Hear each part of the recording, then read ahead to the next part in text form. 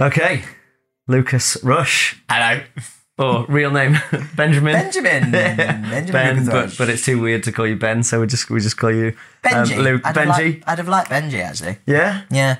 I never stuck, though. I tried to change it not change it. Like, I tried to get people to call me Benji for a while, and like one person did. Yeah. It used to really confuse me. Because I don't really like Kevin. I think it's really like... Why? I don't know. It's just like, it's always the go-to comedy name in anything. You know, like Kevin the teenager. Kevin and Perry. Or like, what's that colourful bird in Up? You know, the Disney Pixar movie. That Kevin. It's always like, be careful of Kevin. You know, it's always that like comedy name. So I tried to, and Kev's a bit like, all right, Kev. All right, Do you, Kev. when somebody says, what's your name? Does it feel weird when you say Kevin?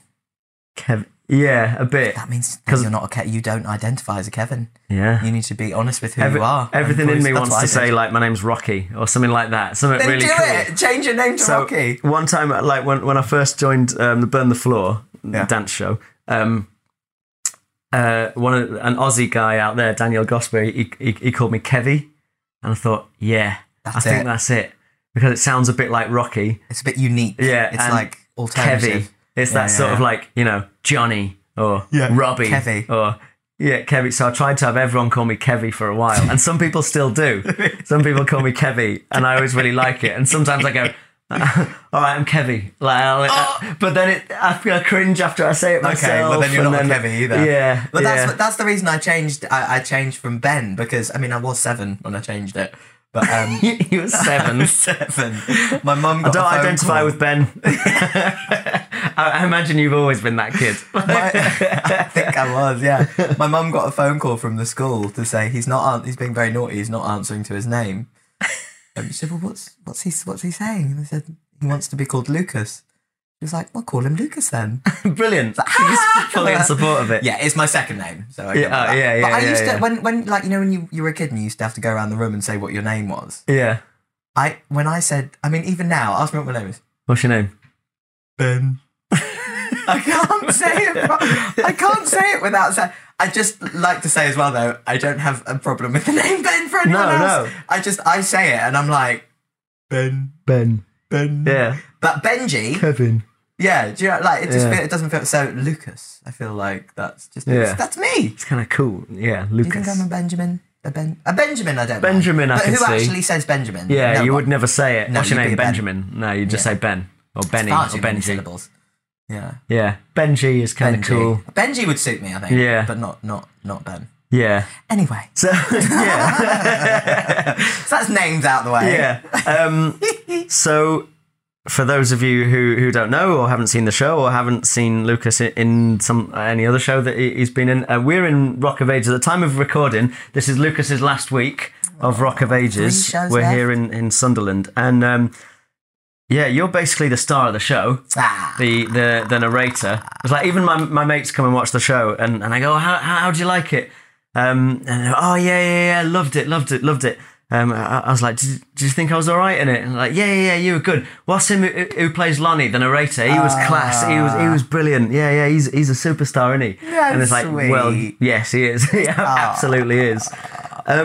So I didn't prepare loads of questions for you because we've shared a dressing room a few times on this tour, and we always just end up deep in conversation. Yeah, we do. Yeah, putting the worlds to right, chatting stuff. So I thought it's going to be fine. Like I don't want it to feel like. What was your first musical? Do you know what I mean? And feel like that. I thought let's just. Cool. Well, I think we've started well already. Yeah, absolutely. But I thought we'd just sort of have a bit of a chat, just about basically. Like, obviously, your career, but also just the nature of performing. That's what I want my podcast to be about, mainly. I know, like, everyone that into it goes off in lots of different directions. Of course. But starting with the theme of just sort of performing. But so, I want to, we might as well just start in the beginning. Yeah. Like, when did you start, like, as a performer in any capacity, like, and sort of why? Well, it was about the same time I changed my name, actually. Okay. Yeah. So I was I went to quite a rough school in Hackney, single parent mum, rough school in Hackney called, it's got a really posh name actually, but it really was a rough school, de Beauvoir. The de Beauvoir. Went to the Beauvoir. Manic it was. It was a, yeah. That's really funny. That's really tickled me. But anyone who knows Hackney will know the Beauvoir area is near Dalston. And I'm not talking about Dalston now, I'm talking about Dalston, how many years ago? Long time ago now, before it was trendy. Yeah. So it was not, it was quite a rough area. Anyway, so I went to school there, and my auntie bought me. I was really unhappy when I was really little.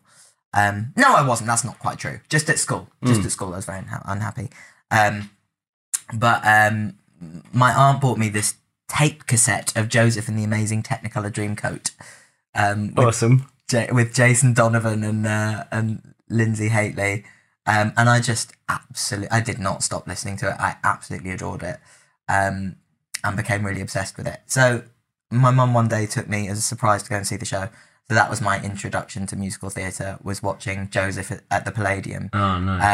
And to this day, I Jason remember. Donovan? Yeah, with Jason Donovan. To this day, I remember. I went to see it as well. Did you? Yeah. It was great, wasn't it? Yeah, it was awesome. It was really great. But to this day, I look back and have a very strong memory of really wanting to know what Jason Donovan's chest felt like. Okay. And I wanted to be Lindsay Haitley. So I mean, so it started from then. Okay. But what were you hoping his chest was going to feel like? I don't know. It just looked really. I just really wanted to know. You know, there's nothing weird about it. I mean, it is weird, but I have a really strong memory of that. So not a lot has changed, basically. Jason Donovan's chest sparked. Jason Donovan's chest and being Lindsay Haitley. Those were two of my ambitions. But anyway, I went to see Joseph. Absolutely loved it. And then, randomly, this is a weird story. There was a in this school. I remember I was queuing up to go to get back into the classroom, and there was this woman called Penny. I remember her name was Penny. The older kids had been asked to stay behind in assembly because the teacher, Jeremy Rowe, wanted to. He was holding auditions. I didn't even really know what an audition was. Yeah. I was seven years old. Was holding auditions for Tosca, the opera at the Hackney Empire. Right. So some of the bigger kids could audition. This woman, Penny, came over. She must have known that I loved musical theatre, like I loved Joseph. Yeah. She came and tapped me on the shoulder and she went, "Go and sit with them." So I went and sat with them. And he said, "Anyone who wants to audition, come at the break and we'll sing some songs. And if you get the part, you'll be in the show." So I went and I got it. Can you remember what you sang, or? No, it was just, he would like play a couple of notes on the piano, right, and you just went, no. back to him. Yeah. And I got it. So I was just there were four of us, I think, like choir boys and girls in this opera. And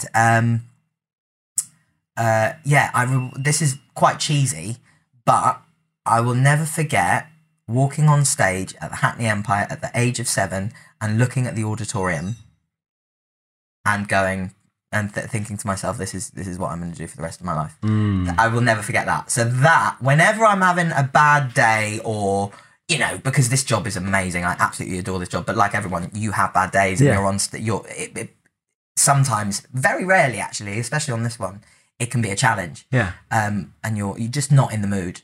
But I always call upon that memory of me standing as a kid on the Hackney Empire stage, looking at the auditorium and saying, I'm going to do this for the rest of my life. And that always gives me the little sort of spark that I need to remind myself that I'm doing what I wanted to do. Yeah. Looking back and about what you wanted as a kid, and then feeling grateful about living it now. Living a 7-year-old's dream. I mean, it's great. So I feel like I've sort of stayed being a 7-year-old for my often entire get career. told, like a mentor of mine often tells me, like, when I'm in a bit of a rut, or if I'm like, I'm anxious and I'm like, oh, and this isn't going right and I really want to do this and I don't feel like it's happening.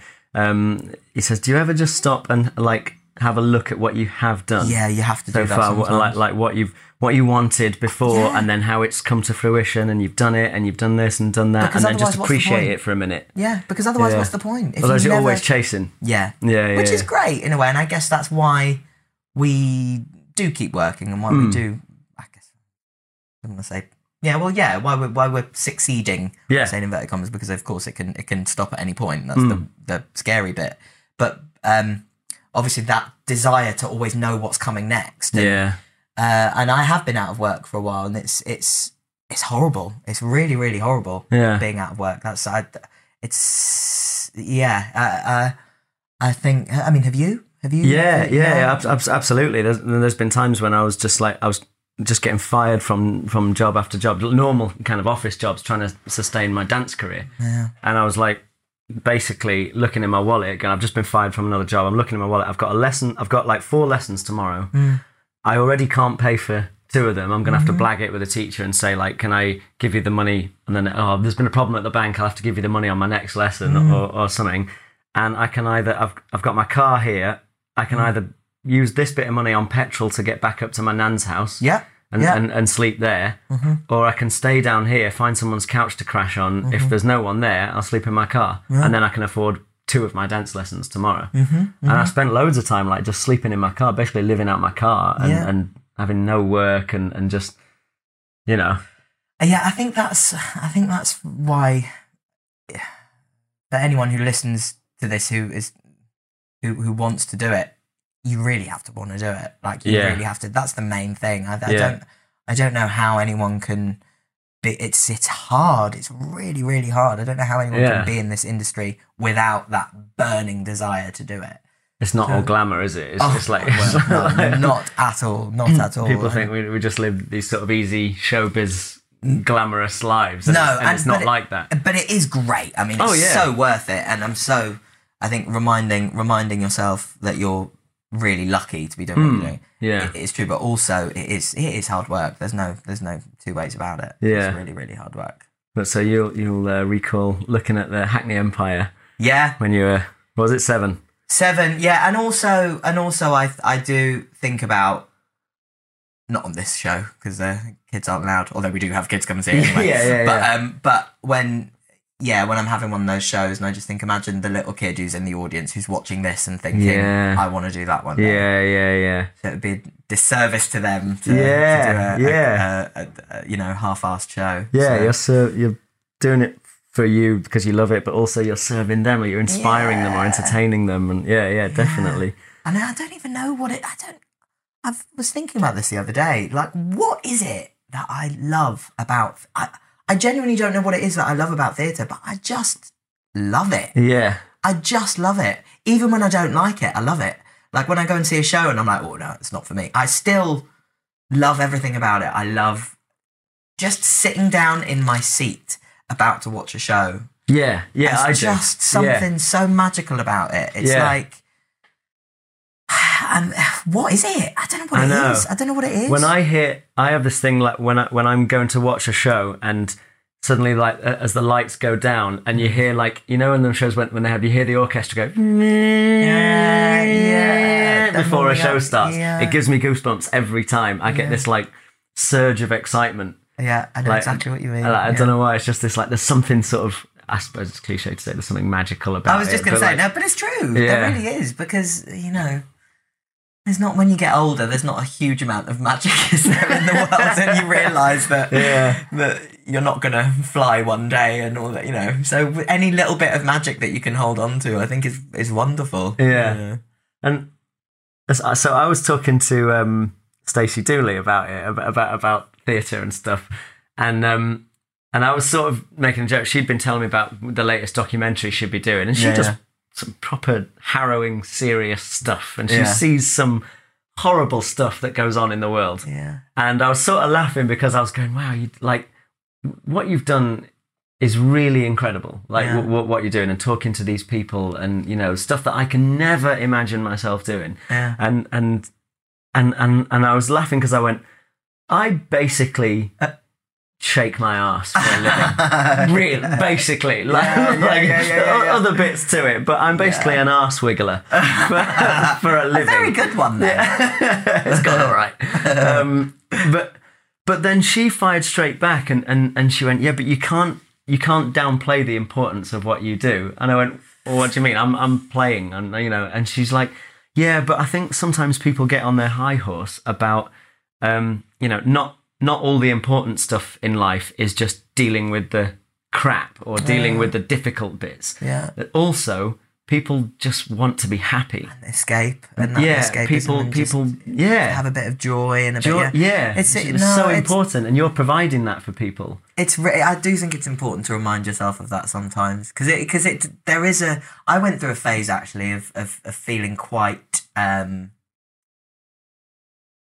I went through a phase of feeling quite selfish, but like realizing that I was selfish. So I remember saying to my friend, I everything I'm doing in my life is all about me, and I know that we all do that to an extent, because we have to obviously look after number one in a way. But my job requires me to be really self-absorbed. I'm getting I'm getting my headshots done. I'm getting a website, and it's all Lucas Rush, me. Yeah. You go and you're making yourself a product, and it can feel really. I just went through a phase of feeling really like, how can I word it?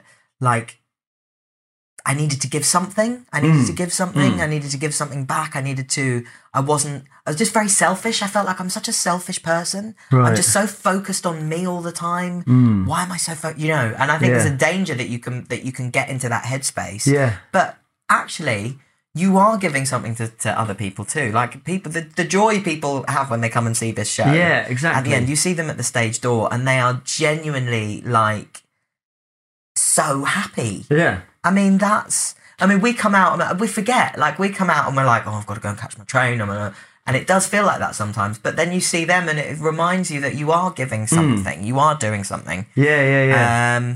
And luckily, for the most part, we enjoy it too. It never really feels like work. It never really feels like work. Even when I have those hard days that I've spoken about. It's still not work. I've sat in call centres and been on the phone. Yeah, I've sat in office jobs. And that to me is work. Yeah. This is not work. So yeah. I had to catch myself yesterday because I was doing that a little bit.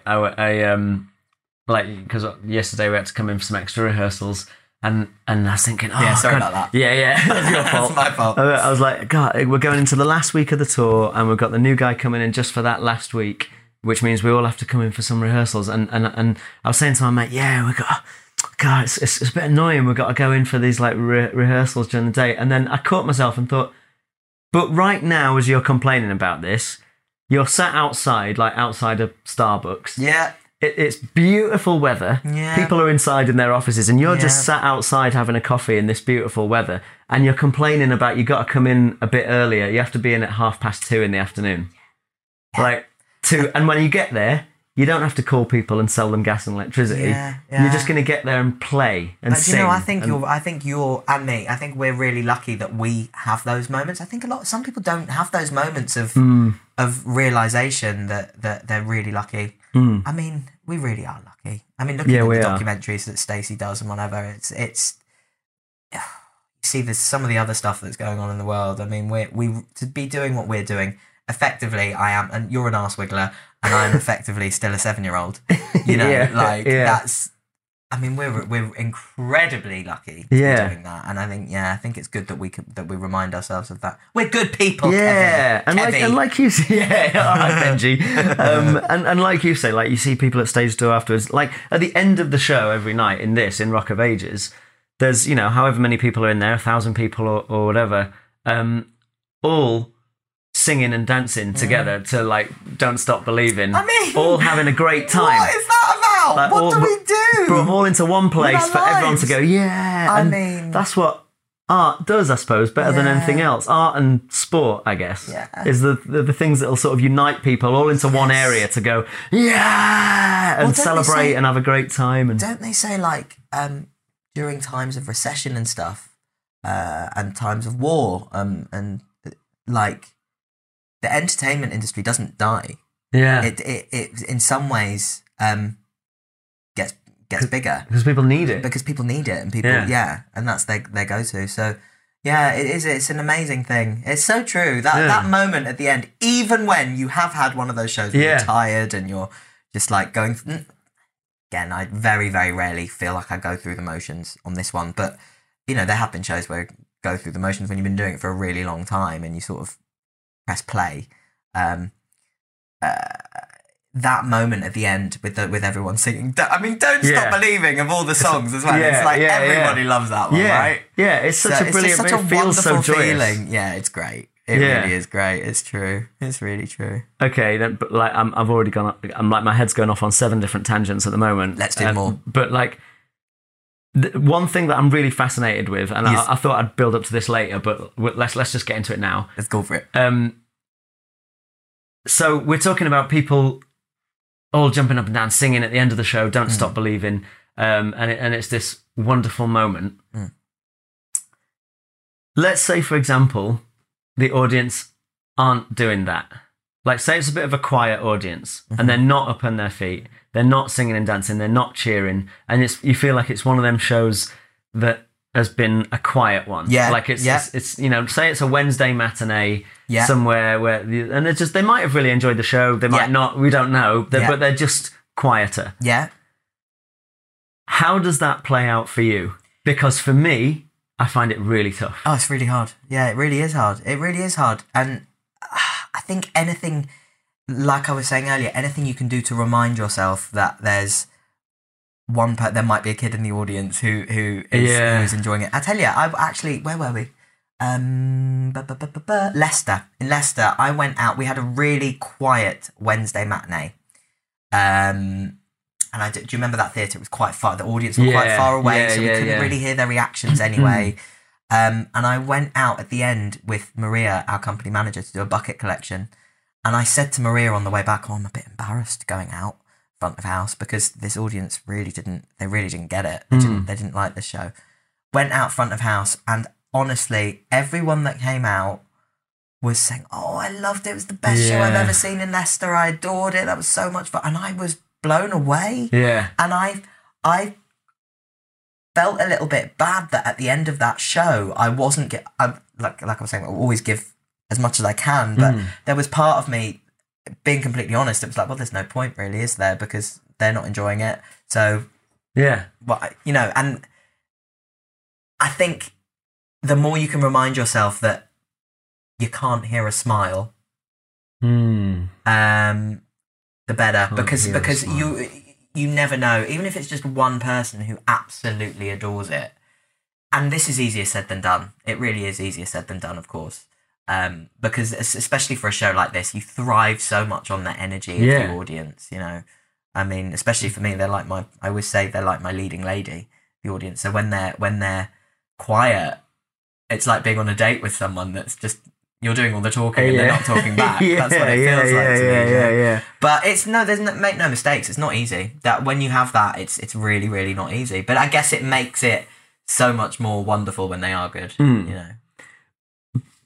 Like, how do you feel in yourself in the differences? Like, is it just a case of you really want to entertain the audience and you feel better when they're loud and, not as much when they're quiet, but then you remember they did enjoy it? What about your own self-worth? Because I tell you, there's a bit in the show in Rock of Ages, and I'm just being completely vulnerable because that's what I want to do in the spirit of this podcast. Do it. And just be on. I want this to be a very honest podcast and not just like, everything's great and I'm brilliant at dealing with everything, because I'm not.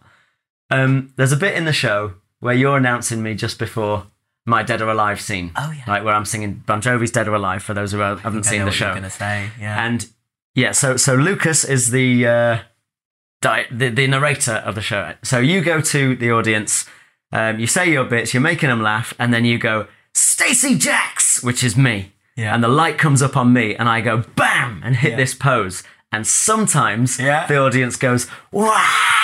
Like maybe if there's a big like Strictly following in there or whatever. And sometimes it is deathly silent. Yeah. And I don't know whether that's they don't know who I am, or they're not that impressed by me, or whether they're just not in that mood to scream and shout or whatever the thing is. And when I'm talking about it like this to you now in this dressing room, I get it that they just might not be in that energetic mood, or they're a bit embarrassed. They don't want to be the first one to shout, or like it could be any number of reasons. Yeah. But my head in that moment, if it is silent, goes, I hate this job. I hate myself. I'm a terrible performer. They do not want to see me doing this job. They want to see someone better than me doing this job. Mate. And I've got a job on my hands to convince them that I'm worthy of being here. Wow. Yeah. All of that goes on. But in that split second. Like, I get it. But I'll just say to you, Sam Faraday, who played the part before you, it was exactly the same for him. Yeah. As in, and not the way he felt, but it was exactly the same reaction-wise. Yeah. So sometimes he'd get a cheer, sometimes, not as much as you, because obviously with Strictly and everything, they are going to... if they're Strictly fans in, they know that it's you, they're going to cheer. Strictly of course. But Sam, it used to be the same for Sam. But that, I think what you have to do with that is really remind yourself, like you said, that so much of it depends. I know you know this and you just said it, but it really is that. It really is that. It depends. It just takes one person to go, woo! But you need that one person to be brave enough to do it. If that one person isn't in the audience that day, no one's going to do it. And it could be because they're like, but I don't want to disturb other people, or it could be so many different things. You find if it's a smaller audience, they're usually shyer because they feel like they're more on show. But I think you just have to accept that you're going to have those thoughts. That's something I've learned. That's something I've really learned. Don't try and stop yourself from thinking certain things or feeling certain ways, or they're going to happen. Just learn to deal with them and use that energy. Yeah. Does that make sense? Yeah. And this is interesting, actually, because I've just remembered you said to me, remember, like, on one of my first few weeks of doing this gig, and it was my first proper sort of singing role in front of people, and I was nervous about it, and I was constantly asking everyone questions, and like, how do I warm up like this, and I feel like this, and what do I do, and am I going to be okay? And I was like, panic. It doesn't feel 100% like it felt yesterday, and I remember you said to me, you've just got to accept whatever your voice is on that day. On that day. It's not always... You're not always going to be singing like Jennifer Hudson. Yeah. Or like some days it's going to feel different. And rather than have this sort of goal in your mind of this is how everything has to be, just accept what is on that day and go with that. And on that note, those little tiny differences that you feel, I'm talking specifically about voice, although not just with voice actually, but on this occasion specifically about voice, that tiny little difference that you feel, that little extra rasp, that little extra bit of air that's coming through that you can feel because you're so used to what you usually have, is not recognised by anyone else. Right. Unless it's extreme, but that's really rare. But that tiny little thing, no one else is going to notice. It's just the way you feel. So 9 times out of 10, you sound exactly the same as you do every other time. But you just have to accept, and it goes for everything really. It goes for... I going off on a little bit of a tangent now, but but it's the same sort of subject. I had a big problem with auditions when I first came out of college. Okay. Because I suddenly got when I was in school, there wasn't the pressure. It was just the jobs were for fun. I've worked since I was 7 years old, but it was while I was at school, so it wasn't to pay the bills or anything, you know. So when I came out of college, it was suddenly like, oh my God, I actually have to get work now. So the pressure was on, and I got really, really nervous at auditions. I went to all sorts of workshops for getting rid of nerves, got taught all these breathing exercises, all these, this is going to work for you, yoga is going to work for you, go to the gym, exercise before an audition, have a little drink before an audition, like a little sip of whiskey before an audition, it'll calm your nerves. Honestly, I've tried everything. None of it worked, because I would go into the room, the nerves would start, and immediately I would go, oh no, I failed, I'm feeling nerves, I'm feeling nerves. Yeah. So I stopped that, and I learned to just accept that I had nerves, crippling at this stage, because I'd built them up so much, crippling nerves and anxiety and fear. I wouldn't even say nerves, fear, pure. It felt like I was ice cold from my head to my toes fear that I couldn't do it, that I was going to fail in the industry. All the negativity. And I, rather than trying to get rid of that, I learned to accept that it was there and fake it. Fake it till you make it. Yeah. Fake that I was confident in the audition. And sort of use that energy, because that creates a lot of energy, that fear. Use that energy to, I will not show them that I'm feeling this inside. I'm going to look like I'm so confident right now. And that's how I started to build up my confidence. So now when I do get really, really terrified, which does happen, in really random situations as well sometimes, and I just know that I can call upon that tool I have to hide it. And now when I get it, it's not necessarily a bad thing. I know that the result of that, as much as before I go on, I'm like, I can't do this. I know that sometimes those are my best performances because I'm so determined not to show anyone that that's what I'm feeling, that it actually can make the performance better. Yeah. You know, so I Like, think gives it different energy. it goes with that. That goes for the voice thing. Just accept what you have in that moment. Yeah, It is happening. You're not going to change it. And it might get better, but if it doesn't get better, that feeling, you know that you can handle it. Yeah. And you build up that muscle, I guess. And I've waffled quite a lot. No, this is does gold. that make sense? Yeah. This is brilliant. So that I sort of taught that to myself, because what I was trying before just wasn't working. Yeah. It really wasn't working. I fell apart in so many auditions. I'm talking like embarrassingly fell apart in front of really important panels and was utterly devastated because it's my entire life. And I literally thought, I'm not going to be able to do what I want to do in my life because I can't get past this fear I have of auditions. And I still get them, even for this. Before I went in, Erin was outside, was a girl in our cast, was outside waiting to go in, and I talked to her about it quite a lot. I said, do you remember how nervous I was? She was like, yeah, you were pacing back and forth. Like, I have these incredibly horrific nerves before auditions, and I've just learnt that they ain't going away. Just deal with it and use them, and sort of get on top of them and use that energy to sort of catapult you into your performance. Yeah. I feel like I'm this might sound a bit but one of the podcasts that I listen to is one called the Happiness Podcast. Okay. And there's a guy on there just talking about different things about like being happy, right? And you know, sort of like how to be happier, I guess. And his sort of tagline at the end of everything, and it always seems to be on this theme, is basically about accepting and acceptance. And his line at the end is accept what is, love what is. And more and more, I'm trying to I don't think I'm particularly brilliant at it yet, but I'm becoming more aware of that whole theme of just stop having this mindset of it should be like this. Yeah. Because then you're always going to be unhappy. Yeah. Because, it should have been like this. I should do that. And just be like, perfect. This is what it is. Yeah.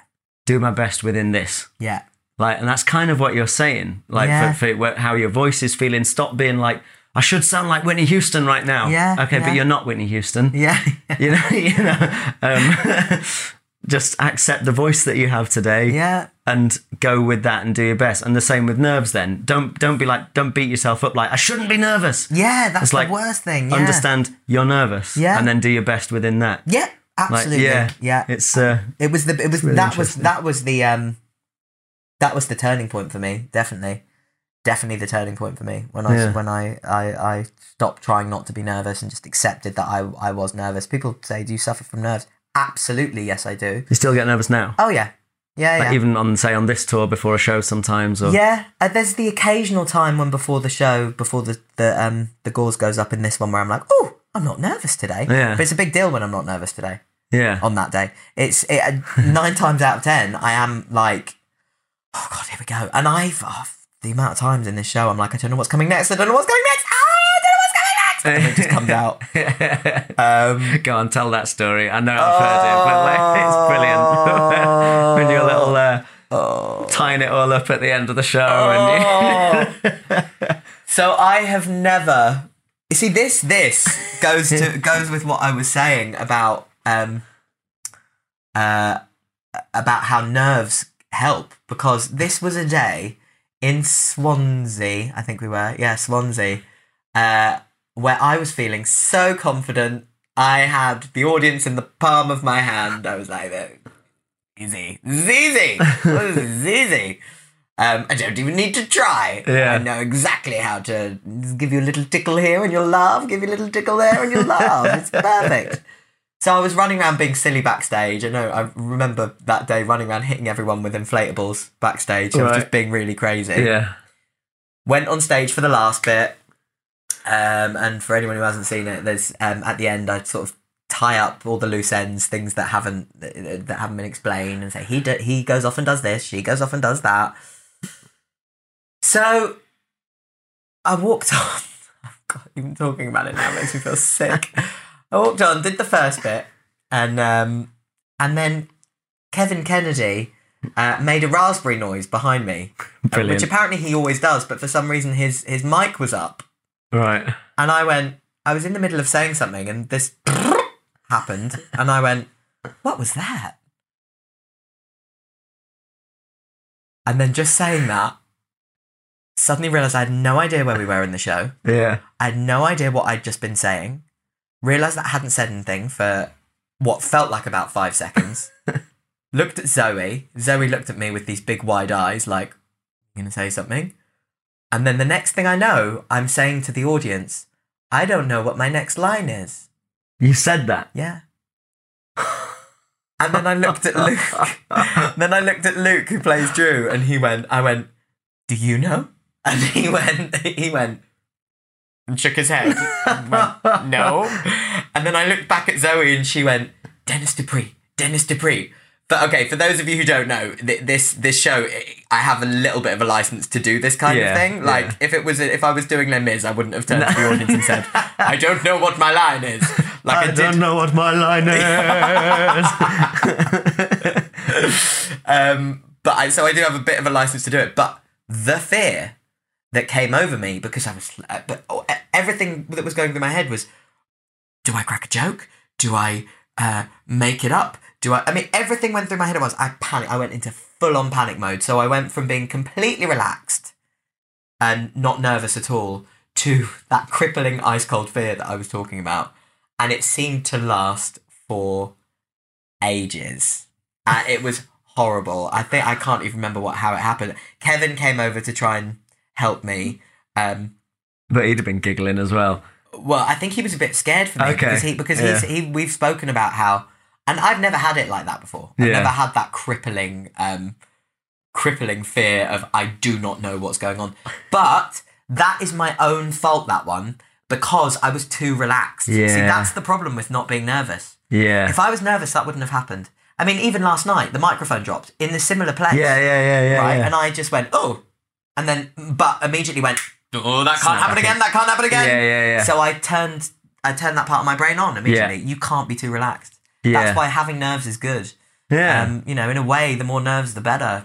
Because now that I know that I can deal with the nerves, the more nerves, the more I am damn sure I am not going to mess it up. Yeah. So when people ask then, because people have asked me before and I never know what to say, like, how do you deal with nerves? I suppose it's just, you don't have to. Accept they're there and learn to live with nerves. That's how to deal with it. I'll tell you what really helped me so much. Yoga, Bikram yoga. Serious? Yeah, absolutely. Really helps because it is torture. It's absolutely torture. Absolute torture. Yeah, I've never done it. But you just breathe through it. And so now it's a similar sort of muscle, I guess. It really helped me. It really, really helped me when you're absolutely dying physically and mentally, because it's so much about the mental determination, and you just have to stay still and just breathe through your nose. It's a similar sort of, no matter how nervous you are, you just don't let it show. So it's practicing dealing with an uncomfortable situation. Absolutely, which is yoga. So you can practice it. Yeah, that's good advice.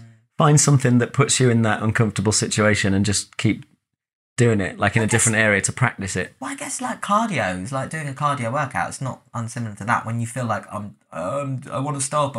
This is horrible. This is torture, and you just go, no, I've committed to doing 45 minutes. I'm going to do 45 minutes, no matter how I feel. Huh. It's that same sort of. It feels similar to me anyway. Yeah. Oh, interesting. But it's not fun. Don't make no mistakes. Nah. It's not fun. That feeling of I can't do this is not fun. I'm about to start another job. I'm flying out to South Africa on Sunday to do a job, and the fear has started. Right. I can't do it. Why? I've been cast by accident. They've cast the wrong person. They're going to realise that imposter syndrome. Person. It's just awful. Yeah, imposter syndrome. So imposter syndrome is like when you're sort of exactly what you were just saying. It's like you're second guessing yourself, saying like it's this fear that like you're doing something and you're doing well at it, but at some point everyone's going to figure you out and go, and they're going to realise I've just been conning them this whole time. I can't do this. All the time. And those negative thoughts. Yeah. I had one recently, but around the same. It was actually after that moment. That moment on stage did plummet me into a little bit of a wake up call, which was great, and I needed that to happen. Great for the ego, because I was like so cocky that day. I really was. I was like, I got this, it's cool. Yeah. I needed a bit of a kick up the arse to say, no, you need to, stay on your. Really. Yeah.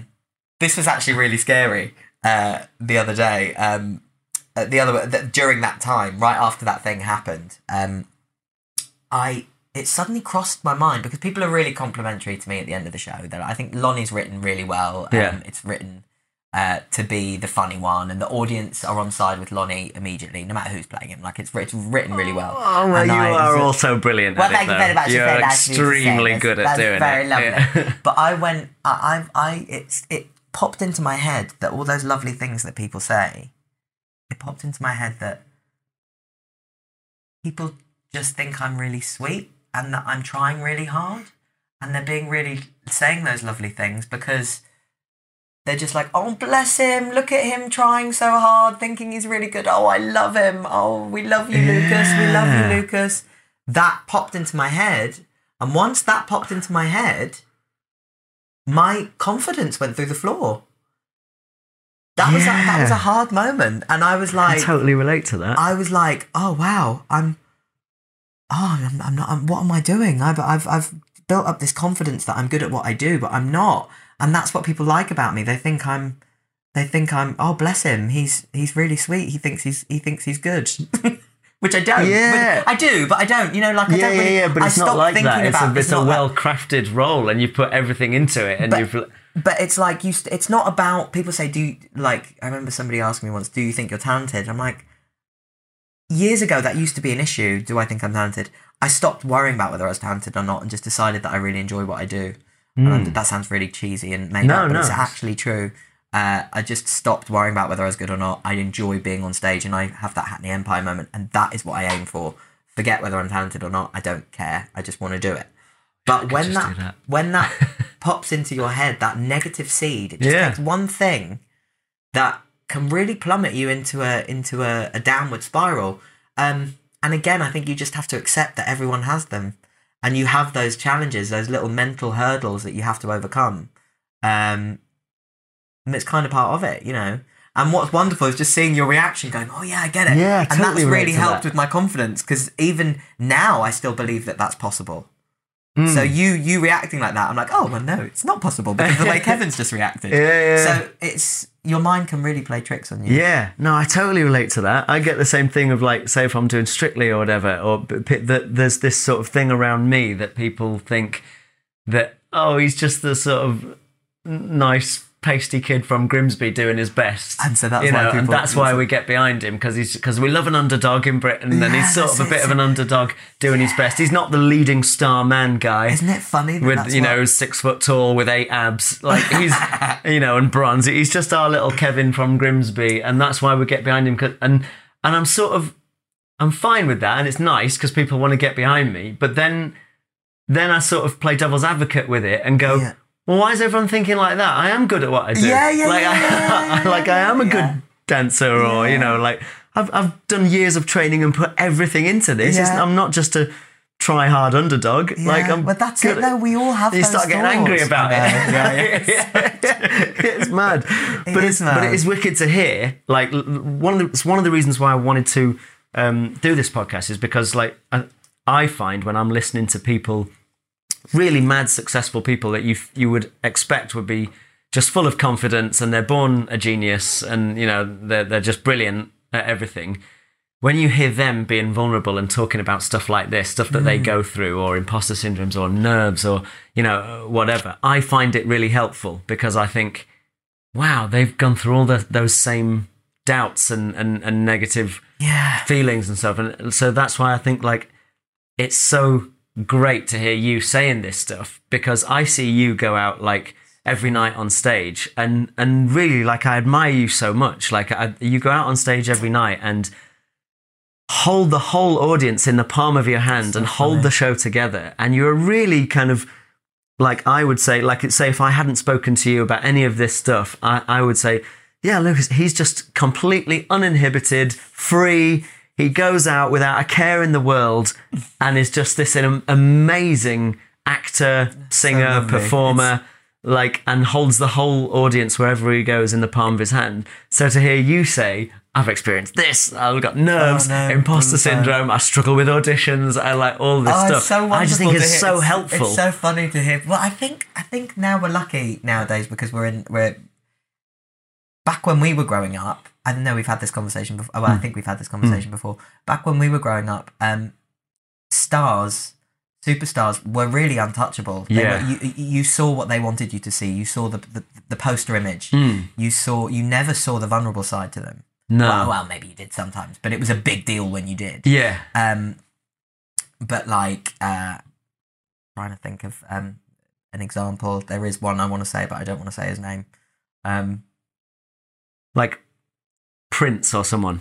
Yes. Yeah. Let's go with Prince. Yeah. You know exactly. I know who you wanted to say. Yeah, but let's not go anywhere near that. Or let's say Madonna back in those days. Right. So Yeah. you compare Madonna to how Madonna was when we were growing up, and I know she was probably like a bit before us, like really when she was at her height. But she's anyway Madonna. Yeah. She was she's this figure that's created, this superhero. Yeah. This She wasn't real. No, it's like Santa, as real as Santa Claus. Yeah. Yeah. A star. Yeah, star, exactly. Yeah. And now you compare that to Lady Gaga. We've seen warts and all with Lady Gaga. Yeah, yeah. She started at the other. Lady Gaga started at the other side. Yeah. She started with this big. She started with this. She was kind of commenting on the whole thing. Yeah. How ridiculous it was with this big character that she put on. But now we see who she really is. You never would have seen that before. No. They let you get inside. So it's really. I think we're really lucky that we get to. Here now, we've seen both sides of that. We've seen these big untouchable stars, and we've also seen the vulnerable side of people nowadays with these podcasts and things. You'd never hear Prince on a podcast talking about his imposter syndrome. Of course, exactly. Yeah. So I hope the next generation are a little less have a bit less of a tough time in being vulnerable and accepting the fact that everyone is vulnerable, because the people that they put on pedestals are showing their vulnerable sides more now. I think that's wonderful. I think that's really great, because who it's helpful. Who really goes on stage and is completely confident the entire time? Like, no, that's not possible. Yeah, everyone has challenges. It can't be possible, struggle. surely. Yeah. I mean, surely. Well, you see it. I mean, even. It used to be seen as a failure. Look at Judy Garland when she was having her, at the end of her life, when she was drinking, and that was seen as her failing. It was just her being human. She always had those nerves, and I just think it's a good thing that when people can show their vulnerability as much as possible. Yeah, for sure. So it's a nice thing to be able to talk about, I think. Yeah. Okay, because we went off on a million different tangents, as I knew that we would, off on 12 which again. is brilliant. If we rewind a bit, So you've decided, yeah, do what you want. You've decided that this is what you want to do when you're like 7. We've gone back to 7. Yeah. Oh wow. Yeah. First of all, was it like you just wanted to be a performer, or you wanted to be an actor? You wanted to do it all? You wanted to singing, dancing? Like at that stage, what was your thought at that moment? At that stage, I just loved being on stage. Yeah. I didn't care how. Okay. I loved the physical act of being on the stage and there being an audience there. Yeah. The buzz that I got from that was all I wanted. Yeah. So at that, and then about, I think, how long, maybe 6 months later, I was doing Peter Pan at the Hackney Empire with Brian Blessed. I am Blessed! I know, yeah, Brian Blessed. And I think, Toy Wilcox was Peter Pan. So I was back in that building, so I was living the dream. Yeah. And I remember Brian Blessed, there was this little moment backstage. I was sat in this chair, and Brian Blessed came along and went, "I'm sorry, young chap, that's my seat. You're in there."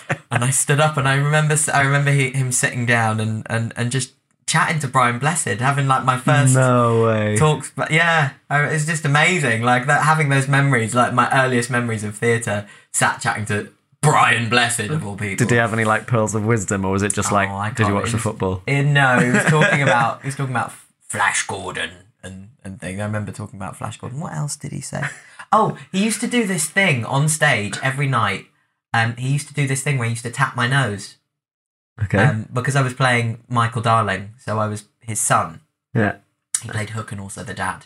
Right. So he used to tap my nose every night, and I swear, maybe not when I was doing Judas, but every show I've done since then, at some point in the show, I tap someone's nose. It's really weird, and I even in this one, I do it loads. Do it to Luke all the time. Yeah. Interesting. Weird yeah, fact. just like but anyway, picked up. From Brian Blessed at the age of 7. Isn't that weird? yeah. But yeah, so then I did that. And do you have any other like pre-match rituals, like pre-show? Do you have to go through a certain routine? I went through phases of things. It varies from show to show, but I have limited myself to just one on this, which is a really silly one. But I try and get out of the habit of that early on in a contract, because it can really change your mood. It's ridiculous, but like I'll no, there are still some on this. If I went on stage and realised I didn't have my gloves on, I would feel like, oh my god, I can't do it. Yeah, I'd be fine. But there are little things, and I always try and break them now. So I should really have tried to do a show without the gloves. But do you? Yeah. Yeah, loads. Yeah, I have a whole pre-show routine that I have to go through. Okay. Like, I don't do it when anyone's looking, not like when you're in the change room. Like, you've already gone on for your first scene and I'm going through my whole situation. But like, what things? Like silly things, or so like knocking the table and stuff? I Really? Kevy. First of all, I do so I sort of stand up, I have to have my whole costume on, and I'm looking at myself in the mirror, and I have to sort of be jumping up and down, getting energized. That's all right. I have to jump up and touch my knees 3 times. Then getting a bit weirder. Then I do the Serenity Prayer. Lord, grant me the serenity to accept things I cannot change, the courage to change the things I can, the wisdom to know the difference. Okay, that's a good thing. And then I like, not like a prayer, but I like say something to whoever's on my mind at that time as like a great performer or in anything, or like say I'm thinking Robbie Williams or Hugh Jackman or The Rock, or like whoever it is that's in my mind at that moment. I'm like, I'll say like, say it's The Rock. I'll go, right, and this is to The Rock. I want you to give me all of your energy and charisma right now, and let me do my. No, I don't say let me do it. I say, and let me entertain them. And then I bang the floor with both hands. I bang the floor and stretch my arms out wide to make myself as big as possible. So it's like, poof, bang, like that with my arms out wide. Can I do this with you? And then I have to like pull my arms down, clenching both fists. And go like, bang, clap my hands, look myself in the mirror and go, may the force be with you, and then walk to the stage. It's such a stage now where I cannot do a performance or like before going on to do a dance on Strictly or whatever it is the thing I'm doing. I have to do that before going on. Wow. Yeah. Otherwise, I feel like I haven't prepared for tonight. Epic. Yeah, maybe I need to let it go. You know it's absolute rubbish, right? It really is. I can't take the chance. No, I know, that's the problem. Actually, it was I'm gonna clang now, very big clanger. Yeah. But it was Tim Minchin I was having that conversation with. Okay. About rituals, and it was him that said, "Stop that, mate. Stop that shite. Get out of that. Yeah, that's crap. No, it's rubbish. What are you doing? It's rubbish." Like that, and I remember him like the whole knock on wood thing. He can't bear it. He's like, "It's rubbish. Just think about what you're saying. It is rubbish. Yeah. You don't need to do that." Yeah. And it sort of landed, and I went, "Oh yeah, I don't, do I? It really is rubbish." Like, but maybe it just puts you like the thing itself is rubbish, but it puts you in like a certain mental state. That's what I said, and it does, and it doesn't. Okay, the day that you don't do it and it makes you really stressed and worried, that's when you know that there's a problem. Yeah. But if it helps, great. Yeah. And if you can do it, great. But there's a day where you I don't know, you've fallen asleep and you've had a nap and they say, "Okay, this is your Kev, where are you? You need to be on stage," and you haven't been able to do it. You need to like be able to just snap into gear anyway. Yeah. Which you will. Yeah. Will, so yeah. But yeah, no, it was him that made me realise that was a bit silly. And my brain's gone off on another tangent now. Great. Because I knew this would happen. Just to do with, I want to ask you about building a character. Oh, yeah. Because, all right, let's start from the point of view that, like, from what I've seen of you and, like, roles that I haven't seen you do every role, but I've seen you in a couple of things. I saw it, like, because you did Thoroughly Modern Millie with my sister. Yeah. Yes. And now doing this and seeing pictures of you doing, like, different things. I don't know if this is generalizing, but you to me are like one of these guys who, if there's just a sort of oddball role or slightly weird or a bit manic or quirky, like whatever word that you want to throw at it, the type of character that if it was a big blockbuster movie, you'd be asking Johnny Depp or you'd be who else? Like I suppose when he was alive, like a Heath Ledger to play that Joker or like Jared Leto or people like that just have this sort of edge about them that you go, they could play That's cool. that guy. Like to play the Joker or someone like that. It's like, it feels like there's a certain type of person that would be eligible for that role. Yeah. And you're one of those. Like I feel like you've got this thing in you that you can build a real sort of complex and strange character. And you just said about the gloves, right? Yeah. So you said about the gloves, and I read a book that was years ago. I read it that was all about Sean Penn, who I personally think is an amazing actor, and he it was basically a load of interviews with Sean Penn, and it was just written out as like the interview. Yeah. And he was talking about how some people build a character completely from the inside, and it's about feelings and they draw on stuff and all this internal stuff that then would inform external stuff, as in like his posture, how he walks, but that sort of manifests from internal stuff. But he says what he does first, whenever he's building a character, the first thing he decides on is, what does this character look like? What does this character wear? What does all the external stuff? And then that once he's sort of put that like mask on of that character, that informs a lot of the feelings that start to come out. So he works from the outside in. Okay. And just because you mentioned the gloves, that's what sparked, I'm not saying this is what you do, but it sparked that tangent in my head. How do you go about it? What's your process? Well, just in the interest of being awkward. Yeah, it's both. Okay, yeah, I'm but sure. it can be both, and it can be one way. It can be I don't have a set.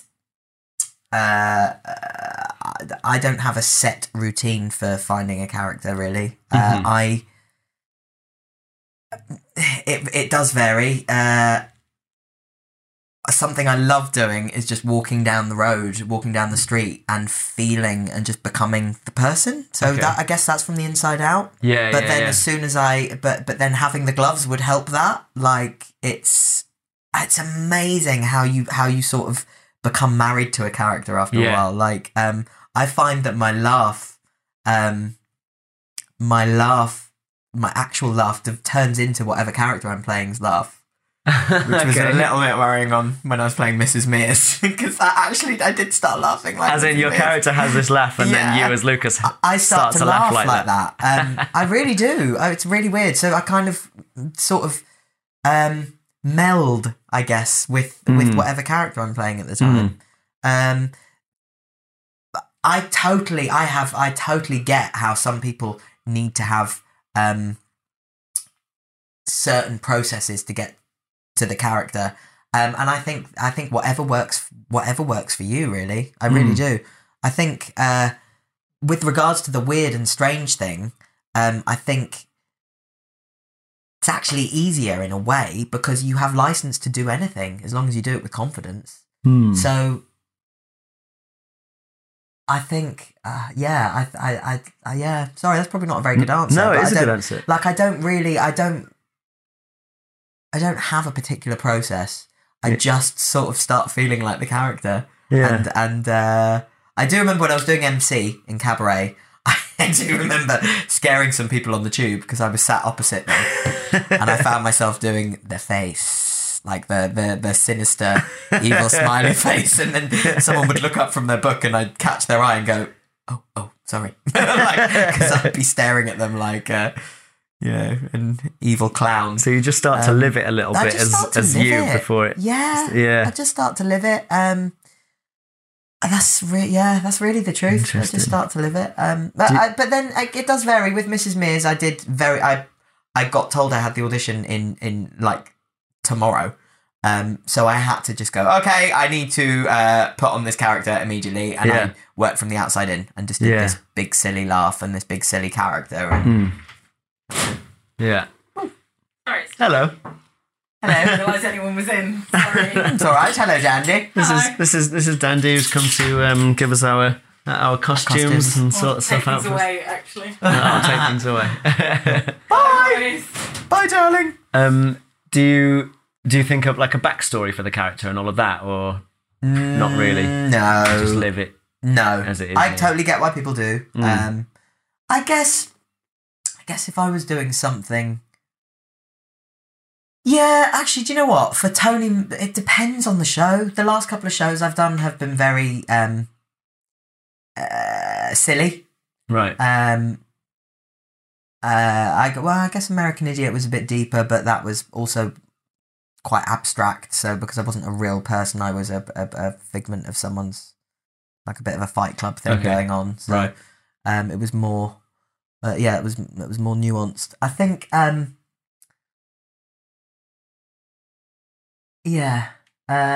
think when I did Tony Manero, I had a bit more of a background of in my head of where he'd come from, what his life had been like. And it was also so far removed from me, that character. How I got that part, I have absolutely no idea. I suppose it's testament to you as an actor. Oh, bless you. But that was a scary one. So for that one, I kind of felt like I owed it to that sounds so wanky, owed it to the piece. But I did, it's very much about a particular person from a particular time in a particular place. It's very important to know the Italian background and all of that. Yeah. So when necessary, yes, I would do a bit of research into the background. But for something like Rock of Ages or Thoroughly Modern Millie, or no, not really. Yeah. Not really. It's more about feeling for me. More about the feeling. Like MC, it was more about the tension at that time in Berlin, and I think MC needs to embody that tension and that strangeness, for want of a better word, that energy. So it's more about that. If that makes sense. Does that make sense? It does totally. Yeah. But yeah, if I was doing a movie and I was playing a real, it was true to life, a real person. Yeah. Then I would absolutely know where that person Yeah. grew up, where where they went to school, what kind of friends they had. Yeah. I wouldn't go so far as to know exactly who my friends were, Yeah. but I think it's important. It would be important in a situation like that. It depends what show. Yeah. For Panto, I'm not gonna do a character backstory. Yeah. So it depends. It depends on the genre. Yeah. Very much so. Okay. Yeah. Yeah. Do you know about that's good Stacey to hear. Jacks? Do you know who he is? Where he's come from? Have Oh, you done all that? mate, I haven't stopped thinking about it. I was doing my when I was rehearsing in January, like just because I didn't know all you guys yet, and I was rehearsing to play Stacey Did you Jacks. think that we all had like? Oh sat at yeah, home? because it's the Really? first. Like I've Of course, basically just yeah. done dancing, whatever, and I've always been interested in singing and acting, but this is my first proper acting job and Yeah. singing job. So I was like, oh, I'm going to be amongst actors. But you're not wrong to do that anyway, because there will be directors that will do that. There will be directors that will do that. There will. I've been in auditions where not auditions, in rehearsals where for Fame. I remember Karen Bruce. In Fame, you know Karen, don't you? Yeah. She came in one day. We'd been rehearsing with the associate, and then Karen popped in and went, "All right, everyone, stop." She just walked around the room and she went, "Who are you?" To the ensemble as well. Like, who are you? Where are you from? Okay, where did you grow up? Do you have any brothers and sisters? Like, there are directors who will do that. Great. So you're not wrong to have that, but I would fall flat on my ass if I had that. I'd go, "I love you, Karen. Sorry, bye." I was rehearsing for it run out in crying. January with Vicky, who's our, what's the title, resident director? She is associate director. Yeah. And Barney, the MD.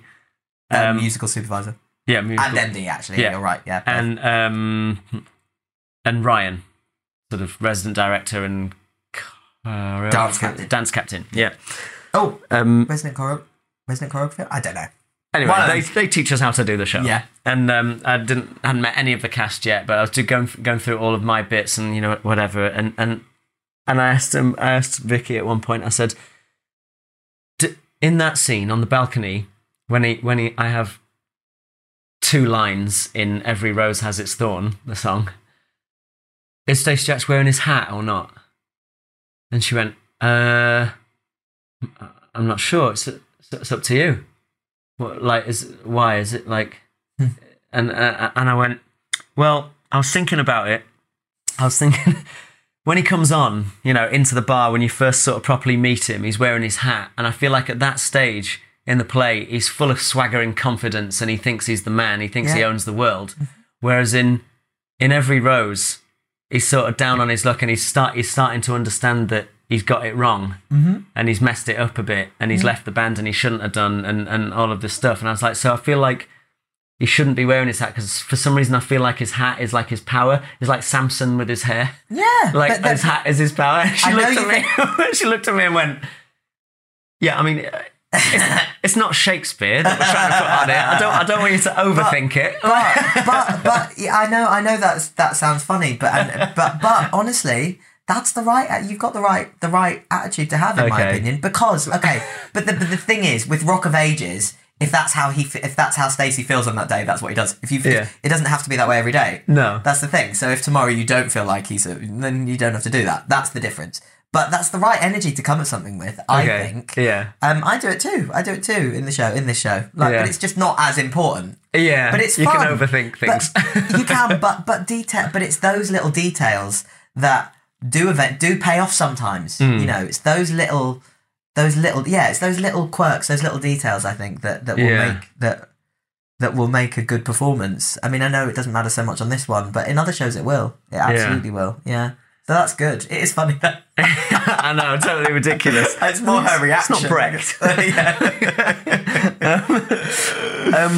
But so then now you're at a point like you're a brilliant actor, can seemingly play any role. By the way, for anyone who's listening, when Beetlejuice comes to London, if this guy is not playing Beetlejuice, I am not going to see it, because there is no one more perfect in the world to play Beetlejuice than Lucas Rush. I love So- you. I haven't stopped talking. I haven't shut up about it. I've never. Whoever is going to be casting that, he's sat right here and he already knows how to do it. Okay. I've been practicing the voice. I'm doing my audition now. Yeah, exactly. So now, obviously, you feel like that there's the roles, and you're saying that you said that it'll just go on feeling. You know, you can sort of feel your way into a role and stuff. How much do you think training has played into that, or do you think you've always sort of been able to do that? Because you went to Italia Conti, right? I did. Yeah. So you know, that would be considered. I've never been to a stage school like that, especially like a big one like that. How much do you think those tools, or do you think that you can just do it? Like, what's your thoughts on that? Yeah. So my the good thing about Italia Conti was that you were I think it's one of the only ones where you're allowed to go off and work, and it's considered part of the course. I'm sure there are others now actually, but back then that was unheard of. If you did a course in musical theatre or drama or whatever, you had to do the full course. You couldn't get a job and leave. If you did, you wouldn't graduate, and that was that. It was really frowned upon. Contis, you were allowed to. They had an agency attached to the school, and it was considered part of the course to go and work.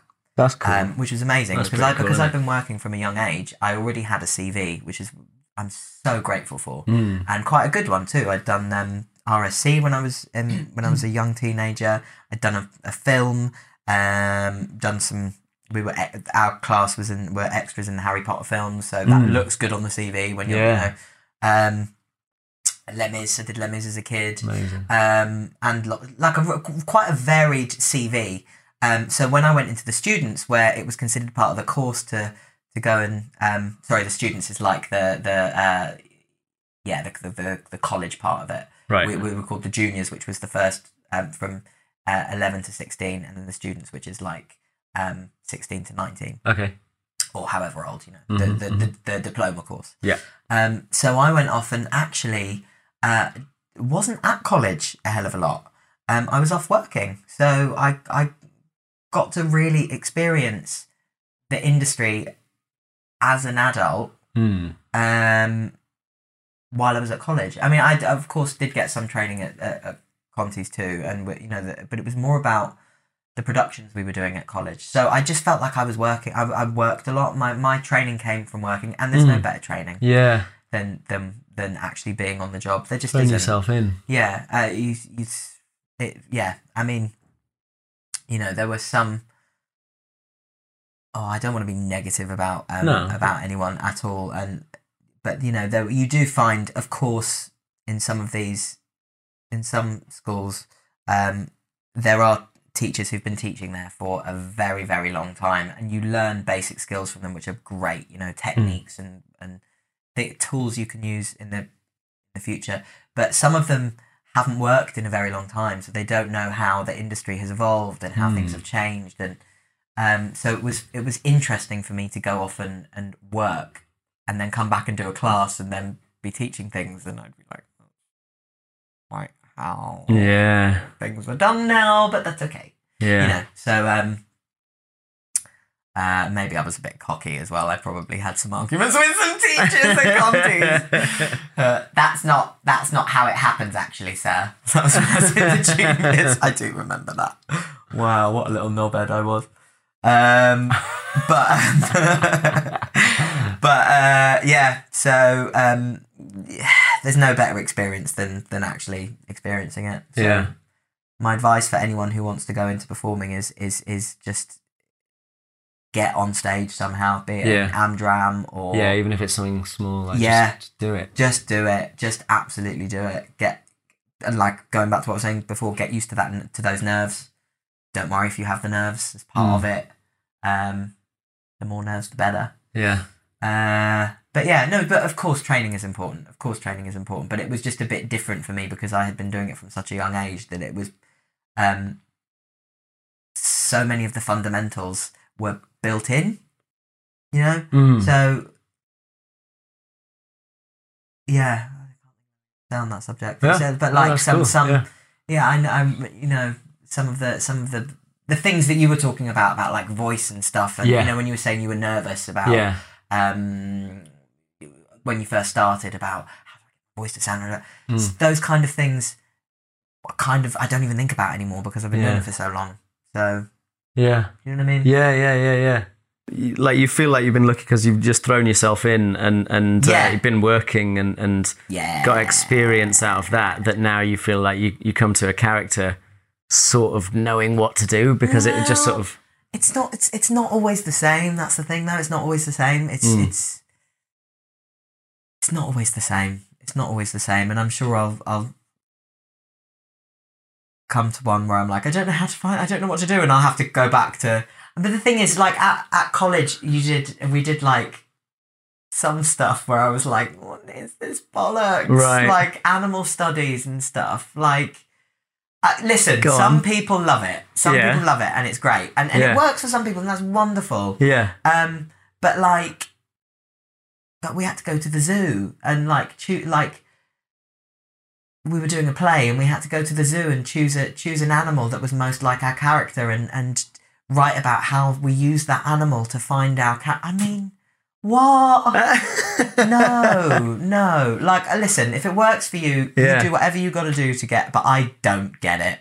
You know, if I'm doing, like, okay, it's different. Like, say, for example, Lonny, if I had to say what animal is he most like, I'd love to do that. That's a lovely, I would say a meerkat.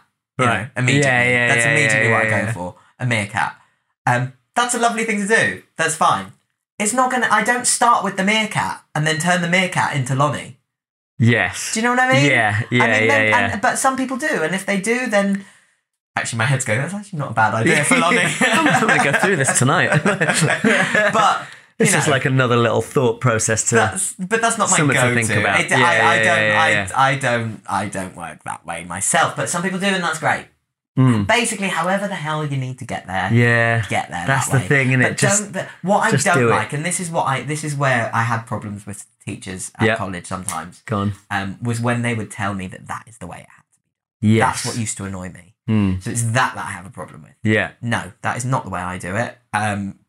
Because I'm me and you're you. Like, let's explore different ways of finding characters, isn't it?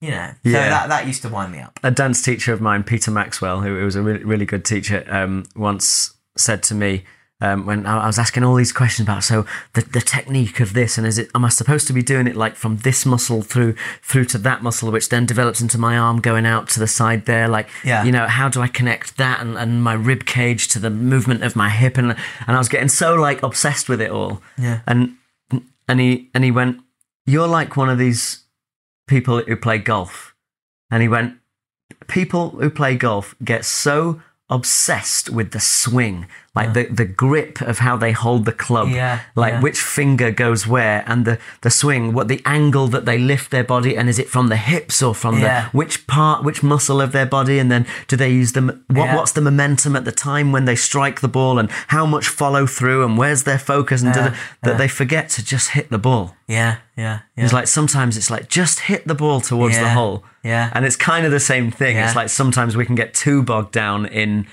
it has to be like this and this technique. Like, just go out and perform. This is where I come back to, that's why I like to lead from the feelings page, because at the end of the day, that's what I love about this art, is that when I go and see a show, talking about what is it I love about theatre earlier, I love feeling things. I love going, when I see a film, when I see a show, I don't care if it's that I'm frustrated. I don't care if it's that I'm angry. I don't care if I'm crying. I don't care if I'm joyously happy. I want to feel a strong emotion. Yes. And when that box is ticked, then I have been fulfilled. Doesn't matter how you got there. No. And that's why I think with the character, if you concentrate too much on the details of where you're looking and how you're, you know, whether he's got his hat on or not. But it's a balance, isn't it? It's a balance, because I do think those things matter a little bit, but it's also fundamentally it's about the feeling. Yes. And it's about how you feel, and if you're really feeling it, it's going to come across. I love it. I think that's a great place to stop. Yeah. I love it. Lovely chat. I love it. I couldn't agree more. That was brilliant. I rambled a lot. No, mate, thank you very much. Kevin. Before we finish, if Where can we follow you? If anyone wants to follow you on social media. Follow me. I'm at Lucas Rush. At Lucas Rush. LUCASRUSH. On Twitter, and on Instagram I am at Lukey Rush, because Lucas Rush was already taken. Yeah. So it's LUKIERUSH. Yes, and also, one last question. Apart from Beetlejuice, because everyone in the world wants to see him play Beetlejuice. Yeah. Apart from that, are there any other particular goals and ambitions, or is it still just you just want to perform? I love being on stage. I want to perform, but I really want to create a character from scratch, and like a real original character in a big budget musical, where I want that hair and I want that costume, and it's not an issue. Yeah. That's what I really want to do. Amazing. I love creating a character from scratch. Yeah. Big time. Building it from the bottom up. Perfect. Yeah. Thank you, mate. All right, buddy. Cheers. Bye, Kevin. Benji.